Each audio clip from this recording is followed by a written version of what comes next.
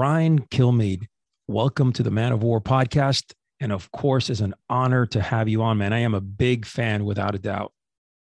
Thank you very much. I appreciate the opportunity. Awesome. So listen, for those who don't, follow you or don't know what you're about, I mean, you're in the morning show. And of course you have a pretty, powerful radio show. Would you mind introducing yourself for our audience? Sure. I'm Brian Kilmeade. Spent the last 25 years at Fox News, the last 12 years with the radio show 2. Also wrote, this is my 7th book. First 2 were on sports. It's The Games Do Count. It's how you play the game. And then George Washington's Secret Six. Then Thomas Jefferson, the Tripoli Pirates, Andrew Jackson, and the Miracle of New Orleans, Sam Houston and the Alamo Avengers. And this one is The President and the Freedom Fighter, which comes out November 2nd. Yeah, we're going to get into that book in a little bit. Very, very interesting. Just out of curiosity, I mean, you're very well-versed author. I mean, to pull these books, left and right this way, I mean, you must be, what do? You go into a study mode and you really research this? Because these books, from my understanding, they're very deep. Yeah, I mean, what I try to do is, like, Ron Chernow does a definitive book on U.S. Grant, and nobody can touch it. Right. You read Lincoln, and any of these Lincoln books. There's been 3 out over the last month, and they do such a thorough background check on who Lincoln is. I don't think I could add anything. So I said, what if I can grab a slice of this history? Sure. I can't do better than John Meacham on Andrew Jackson. What if I talk about just the Battle of New Orleans and what led to it? And with this, I tried to research both men thoroughly, and then how they interacted and how they might overlap. And I thought that was my approach. So you study for about 2 years. I'm already starting on the next one. And then you start formatting, going back and forth with the editor, coming up then with chapters, the summary chapters. You start blowing up the chapters. Then you start grabbing quotes and building those chapters off these quotes. And next thing you know, I think of it more of a project. Love it. Love it. That's a great mentality to have. And I mean, you're a machine, though. I mean, you jump from your show in the morning with Fox and then your radio show. I mean, you're a nonstop machine. I love that, man. We need more men like yourself out there, patriots that are hunting and doing the right thing for our society. So with that note, what I want to do here is this. I want to jump into a little bit about the state of our society right now and how we are faltering in so many ways. I mean, we can generalize this all we want, but I really want to start focusing here on the transition of this presidency and where we are now versus where we were a couple of years ago. What are your thoughts on that? Oh, it's an absolute mess. This job is way too big for him with the staff that said they were experienced and they're way over their head. Their communication's absolutely terrible. Their plans are all reactionary. What they did in Afghanistan will never be able to get over as a country. It'll make Vietnam look like the good old days where there was another side to Vietnam. We win all these battles, but there was no sense of what victory looked like. And I can understand that. We can debate it, go back and forth. But this was unbelievably inept and not worthy of the American people, the investment we put in, those people, men and women who fought this war. I can't imagine screwing up something in life more than they screwed this up. And then when you look at the economy and their lack of effort to fix it, when you look at the border, the lack of interest in even going to it. So you're not talking about bad decisions. You're talking about no decisions. And then their big idea is to spend money we don't have, put it on a credit card for social programs we don't need, and along the way, blame people who are successful and demand they stop cheating and give more of their money. Already, 6 out of every $10 between city and federal tax we're already giving away. What more do you want people that work around the clock to do? And now with 11 million job openings and 7 million without a job, do the math. There's an unwillingness to work here, and it's got to come from the top to set a tone. And I could not see people who seem to be more qualified, less interested and less capable of running a country. Do you see daylight coming out of COVID, getting out of this dark period that we're in? Oh yeah, And we're done. We're you, done. I you mean, think come so? on. Good, I mean, good. there'll be a variant rolling in here and there. We'll overcome it. Same thing. We got to get to the end of where this whole thing originated from. Stop ducking it. And then we have, we have hospitalizations, we have cases, we have deaths falling off a cliff, and we don't want to admit it. We got to develop therapeutics to treat it. We got to learn to live with it. Can't run and be timid and hide in the corner for it to go away because of what might happen. Who lives their life that way? Without a doubt. Without a doubt. That's, and another angle that I want to go on. So I'm going to come at you from all different angles because I love to hear from you and your opinions. My belief right now is that I think that every country out there is laughing at the United States, specifically China.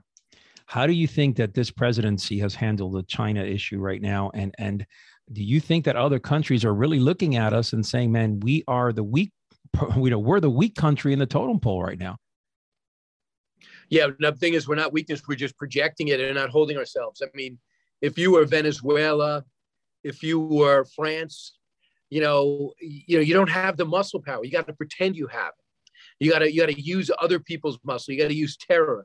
We could actually stand toe to toe with you and take you out. We're choosing not to. And we're being taunted by China. I don't think they're laughing. I think they're taunting. And they're seeing how far they could push us. And they want to say, are we the same country that took out Soleimani? Are we the same country that took out al-Baghdadi? We the same country that dropped to Moab because ISIS was beginning, al-Qaeda was beginning to reassemble in Afghanistan.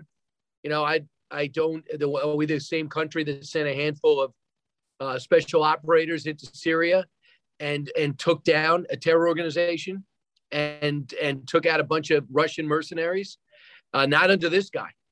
We seem to be the country that's begging Iran to get into a bad deal, going into a global climate change climate summit that will only hamstring our economy.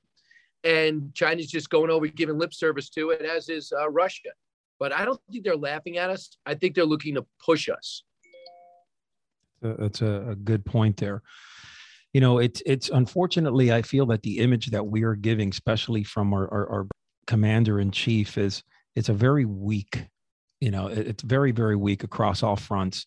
And, I have friends from different countries that are, constantly questioning, how is this guy the leader of your country? And it's bothersome in every way. And now when I backtrack and I go into our local communities, I've been in law enforcement for 17 years, and I just retired a couple months ago, and I was in the mix. So, to see schools, kind of fade away with, Pledge of Allegiance and, God forbid you say that, you sing the Star Spangled Banner, or they're trying to take away and curtail any patriotism in classrooms. What are your thoughts on that? It's a joke. I think that I'm very encouraged that people are pushing back organically, not politically.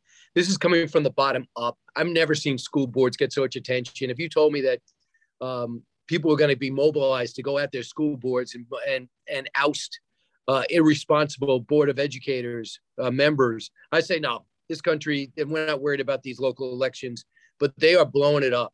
I saw with Ian Pryor use some of his great experience in the federal government to organize parents when he found out he was targeted because he was not going along with the woke curriculum. Sure. And they don't know what they unleashed there. And now it's happening in major cities, and a lot of these governors are alerted to it. Stop with critical race theory in Texas and Florida and Tennessee. And we're not saying ignore slavery. We're not saying that the horrors of it. We're not saying that there weren't 350,000 slave owners and 4 million slaves. We know that. And it's horror. But we didn't invent that.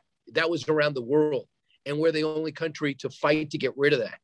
It didn't gradually go away. So that's in our history books. That's what we learned. Nobody soft pedaled it. No one said Rosa Parks was acting out of line. No one said Martin Luther King was out of control. We gave him a holiday. Rosa Parks is lauded. The counter is now a tourist attraction. The bus that she was in and everything that happened back then. You go in the South now, there's civil rights tours to talk about how far we've come. That's not what we're talking about. People want to say African Americans want to have their due. I want to hear always. But don't say that we grew up in the 70s and went through school and found out that it was the war between the states. Sure. And it was a war of northern aggression. We never learned it that way. Roots, the #1 series in the history of television, right. 1976, I was in 6th grade. Everyone was basically horrified by it. Please don't tell me that's soft-pedaled slavery. I mean, that was in 1976. We don't need a wake-up call. Yeah, without a doubt. And you're on point. You're absolutely on point. I think that our society nowadays just needs to stop, reflect a little bit on what's going on, and stop moving along with this, this herd mentality. So I want to talk a little bit about the specifics on this herd mentality, where everyone starts doing something and everybody jumps on that bandwagon. Talk to me about, COVID, for example, now, where we have, one part of our society wearing masks and the other side saying no masks. And then all of a sudden it's like, well, are you vaccinated or not? And then you're having these feuds in between the people that believe and don't believe in vaccinations and the other ones that do. And you're having these feuds that you're seeing it in local communities everywhere you go. What mentality, can we get better at this? Can we start changing the way we think, because this is affecting our local communities and we're seeing it more and more every day. Well, I don't know if it was avoidable. People have to study that. Trump had one thing, do your own thing. And then we have this guy who wants to mandate everything. And I just think that there was a lack of trust from day one. There was a lack of trust. Like, what is this? It's going to go away. If we go back, we look at some of this stuff. There were doctors that were saying this thing's going to go away in the spring. Mm-hmm. And Anthony Fauci was saying this pandemic is not going to affect us. And don't worry about wearing masks. Are we going to just forget about that? Yeah. So right away, you were giving us misinformation, but not acknowledging it. Mm-hmm. Wow, I gave you bad advice on the masks. And because I thought it was a different virus, because China was not telling us exactly how this happened. But having said that, this is what I do know, and this is why. But instead, they say, well, I told you not to wear a mask because I knew we didn't have enough. Really? The Surgeon General has a tutorial how to make your own mask on his website. All you had to do is say to the American people, I'm a little concerned nurses and doctors won't have enough masks. Mm-hmm. So for the time being, grab a bandana. And if you want to make something a little bit more secure, we got something on a website. That's called leveling with the American people initially. And therefore, you begin to alienate people. Trump polarizes, no doubt about it. President Biden is polarized. He had to work at it, but he is polarized even worse. And when he comes out and says this is a pandemic of the unvaccinated, everyone knows that's not true. And now if you don't get mandated, you're going to get fired. But look at the big picture. Really? Since when are 15% of healthcare workers, 10% of teachers, 40% of some police forces, hundreds of thousands of military members part of the big picture? Sure. I thought every American mattered. So when stuff like that happens and then you want me to believe you and go along with you, you can't have it both ways. Agreed 100% on that. So, where we're headed right now, it's a kind of like a scary time in our society.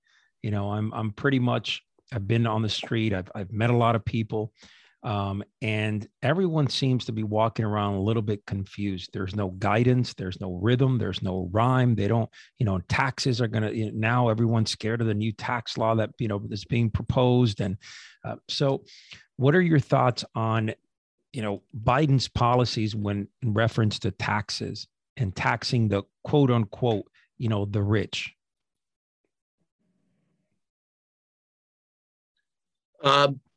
Listen, if there are people who are sophisticated accountants, they could explain to me how they're getting away from paying their fair share, I'm all open to it. But I want to incentivize investment, and I want to incentivize successful, fair market economy. I don't think when you tell me over and over again that the rich aren't paying their fair share, that you're actually bringing us together. You're telling people they're cheating. You're telling people they're unfair. Investment income is taxed differently than regular income. We know that. So if you're Jeff Bezos and you're getting a paycheck, that's going to be different than Jeff Bezos, who is maybe reinvesting into Amazon. Sure. But if you turn around and say, how many people does Amazon employ? How many people do they insure? How many buildings do they build? How much insurance do they take out? How many parties do they book? Then you look at that and say, okay, I kind of like the fact that they're reinvesting and they're growing and their incentives to come here. That's more the way the free market works. Sure. But when you stand behind the microphone, you create anger. So the guy or the woman making $55,000 wearing a hard hat is angry at the rich guy. Don't be angry. They took a different path. You got stability and a pension and you got security. They took it for great risk, and from great risk could be great failure or great reward. Those are choices we all make. Some people, I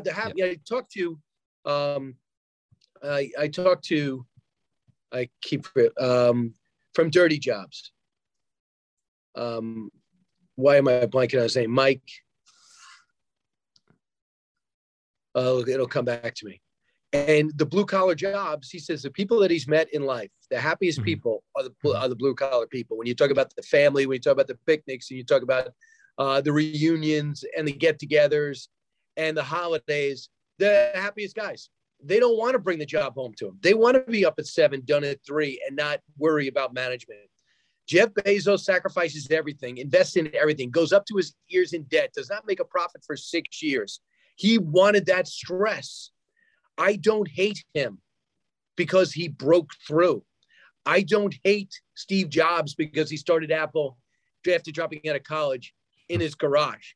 And then he becomes unbelievably rich along the way. Never felt like he had a day off, always had to press for the next thing. That's the sacrifice. You're never satisfied. But those people make up America. And when you hop behind the microphone and say the rich got to pay their fair share, corporations getting away with murder, okay, explain to me how you're doing. Don't keep saying the rich people are screwing the poor people and wonder why America's at each other's throats. Amen to that, without a doubt. All right, let's talk about the border. Okay, this is a very touchy scenario here.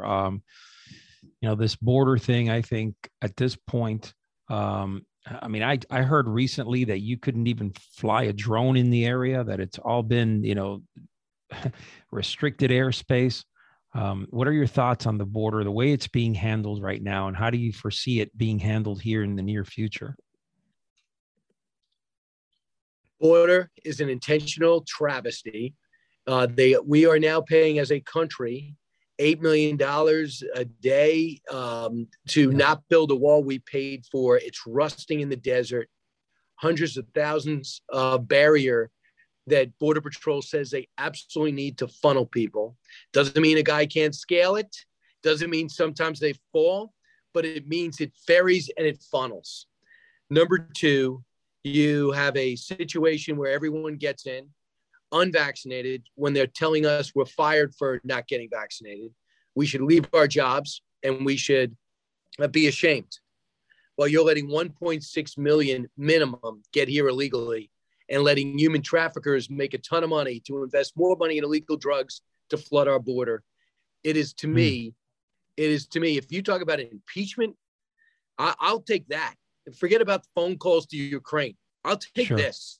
I'll take that because all I'm asking you to do is watch our back as a country, and you won't even close the back door. So you have our guys. You see our guys in Panama on rafts with these people. You see them going through the Panama Jungle, our reporters. And then you see us going through it. We're taking the journey with them. We're spotting these caravans, and they won't even go to the border. Mayorkas, who was a deputy Homeland Security secretary, is pretending he's doing everything he can do. The only time they talked about the border is when they thought they had some type of racial incident with a Border Patrol person on a horse trying to round up Haitian immigrants who were sneaking into our country illegally. At the same time, within 20 minutes, was saving someone down the line on a horse who was caught in the current in the Rio Grande River. So this is, to me, is an intentional travesty. Tough to swallow. That's a tough pill to swallow. All right, man. Look, so what I want to do here is I want to get into your new book. All right. This is when is this being released? Comes out November 2nd. November 2nd. So people can pre-order it now, right? Yeah, if you just go to briankilmeade.com, you'll see where I'll be. I might, since this goes around the country, I might be in your town.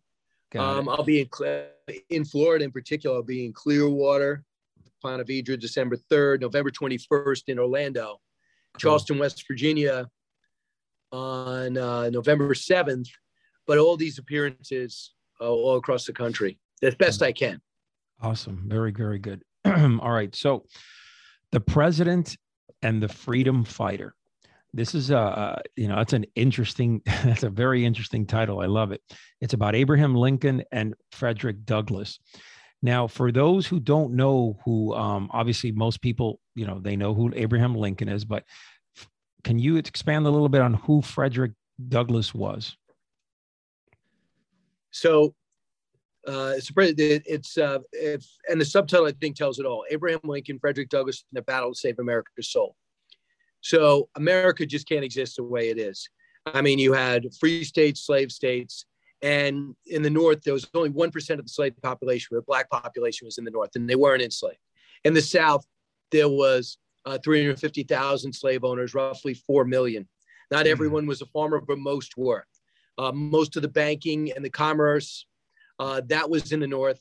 In the South, we had an agreement. And it was basically, you live your life, we'll live ours, together we're one country. But when you start adding Texas, technically a slave state, even though Sam Houston didn't want to fight the Civil War and bowed out before, he said, if you guys go into this, I'm out. And a lot of people felt that way. Andrew Jackson would have felt that way too had he survived, had he lived that long.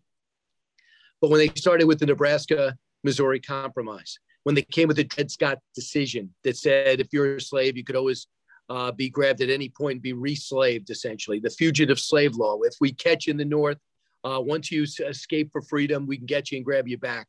It was ripped up the country. And finally, when Lincoln's elected as the first Republican, he didn't run on getting rid of slavery, but he said, we're not going to expand anymore, and slavery's wrong. And by the time he wins the election, half the country leaves, and they make the Confederate States of America. So Lincoln's left with a choice. We got to fight.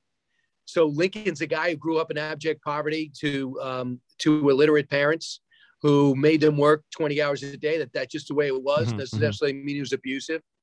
And he makes his way, grows up in Indiana. We do a special November 7th on the news channel at 10 o'clock that outlines this story. But he's got a thirst for education, and he wants to be a lawyer, and he aspires to do it, has some great mentors, becomes a one-term congressman, runs for a few elections, but he's known as this physical specimen, this great intellect, and everyone writes an odd-looking guy. But Frederick Douglass, if you think those obstacles were great, that's a walk in the park compared to him. He never knows his parents. He suspects who his father is, a slave master. His mom, he says, visited him a couple of times in the middle of the night, knows who his grandparents are, but he's raised in slavery. And as he grows up, he is basically finds a way, and I detail in the book, to learn how to read. Then he learns how to write. And he has this thirst for learning, which is something, there's a reason why they told slaves, if you taught a slave to read and write, you'd go to jail. Because once they realized how much better their life could be, they would thirst for it. And he was just dying to get out. Literally, whatever he could do, he would get out. He tried to escape once, didn't work, didn't get put to the Deep South, or else we'd never hear of him. The second time in Baltimore, he gets out, ends up in the North. He ends up marrying, finds a way to, he gets discovered as this great speaker. Within 7 years of escaping to freedom, he becomes a world-renowned intellect and lecturer, known in Ireland and Scotland and England, thirsting to push America towards freedom the entire time. Seeing Lincoln in the backdrop, forming his own newspaper called the North Star, prodding and pushing Lincoln because he saw the potential this guy could have. Who is this Republican Party? Why are they providing so much hope? And along the way, he is making a big difference. And the abolitionist movement is growing. Guys like John Brown begin to confer to him. You probably don't know William Lloyd Garrison, but he was a big mentor. Or Gerrit Smith aren't household names.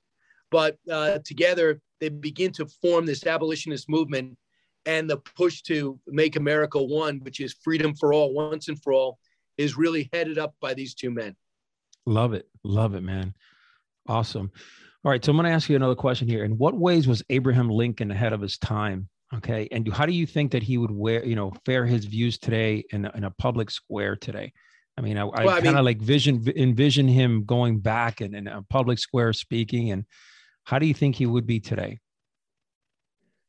I mean, if you read his quotes from back then, he sounds like a racist. He says, well, I think black should be free. Mm-hmm. I'll just paraphrase, but I don't think they're equal. Obviously, the white man is superior. That's a man in his times. Mm-hmm. Ben Franklin thought that too. And then Ben Franklin would go to some children's classes in the North and he would change and become the number one abolitionist. But if you read early Ben Franklin, he wasn't there. Mm-hmm. If you read early Abraham Lincoln, he wasn't there. But you see Abraham Lincoln grow. And Frederick Douglass writes this. He goes, I see the potential in this man. Mm-hmm. He begins to meet more and more African-Americans. And he went from a guy that said, hey, guys, sorry about slavery. Let's do this colonization thing. I'll send you anywhere you want to go. And the African-Americans in our midst said, no, we want to be American. We don't want to do this colonization thing.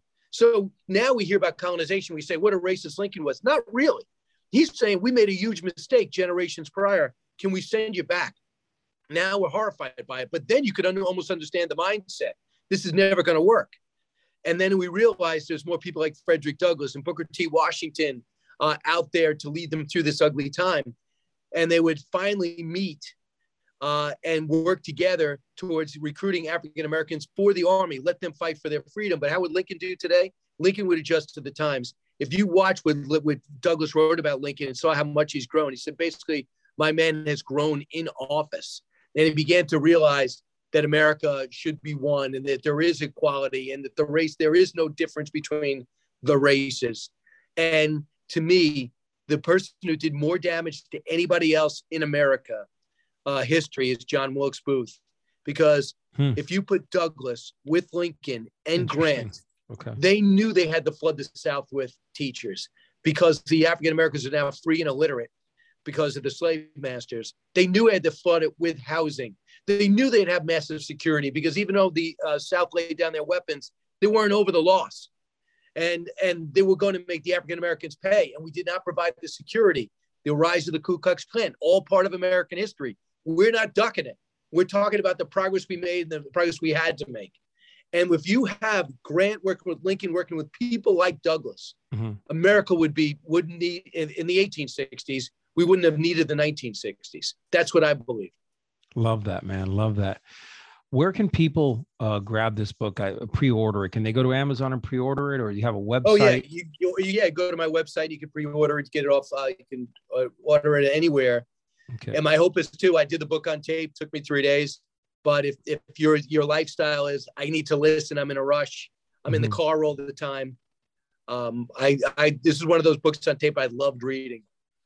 Now, is this more of a history book, or is more of a storytelling mode on this book?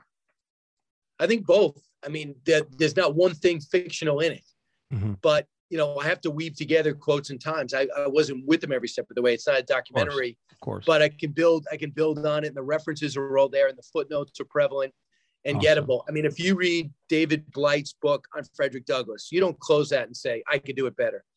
But I was able to take that slice, tell you what he's about, but really get you as he interacted. Now, think about this. Here's in a time in which African Americans aren't free in the South, and in the North, they're not really known. And there's no sense of equality in America among just a small portion of people see equal. Others say, most people say free, but not many people say equal. You have a situation. You have a situation where he is allowed to not only not wait online to see Lincoln when he lines up. It was amazing to think that when you lined up outside the White House, you'd get to see the president, even during the Civil War, with the enemy miles away. You could still walk up, no fence, and wait. And if the president was free, he'd see you. So Douglass wants equal pay. He wants blacks to be able to fight for their freedom. He goes, I'm going to go see him. So the guy walks in dressed to the nines, ramrod posture, walks down, waits online at 100 degrees temperatures, and he waits for Lincoln. He thinks he's going to be there for a day. He's there for minutes. When Lincoln hears Frederick Douglass, who is yet to meet, is online, he waves him through. he shuts the door and they talk for hours with sitting senators on the outside. Wow. So for those who want to say Lincoln's a racist, not really. He's a man of his times. Does he see equality and does he see greatness? Yeah, he knew all about Frederick Douglass, a frequent critic. And when they talked, they combined efforts. And when Douglass looked at him, he said, as soon as I looked him in the eye, I saw the kindness and the goodness and how much this man cared and would think and he would listen. And they talked deeply and they would meet 3 times in overall. And when it came for the inauguration and his reelection, he's on the stage. And when it comes for his inauguration party, he's invited. And the first thing he says, the world shuts down when Lincoln sees Douglass. And he said, what do you think of my speech? And he basically says, I thought it was brilliant. And it was. Wow. It was, we're not going to revel in this victory. It's let's just get over it and come back together as a country. And think about that. That's an amazing feat today to go meet a president.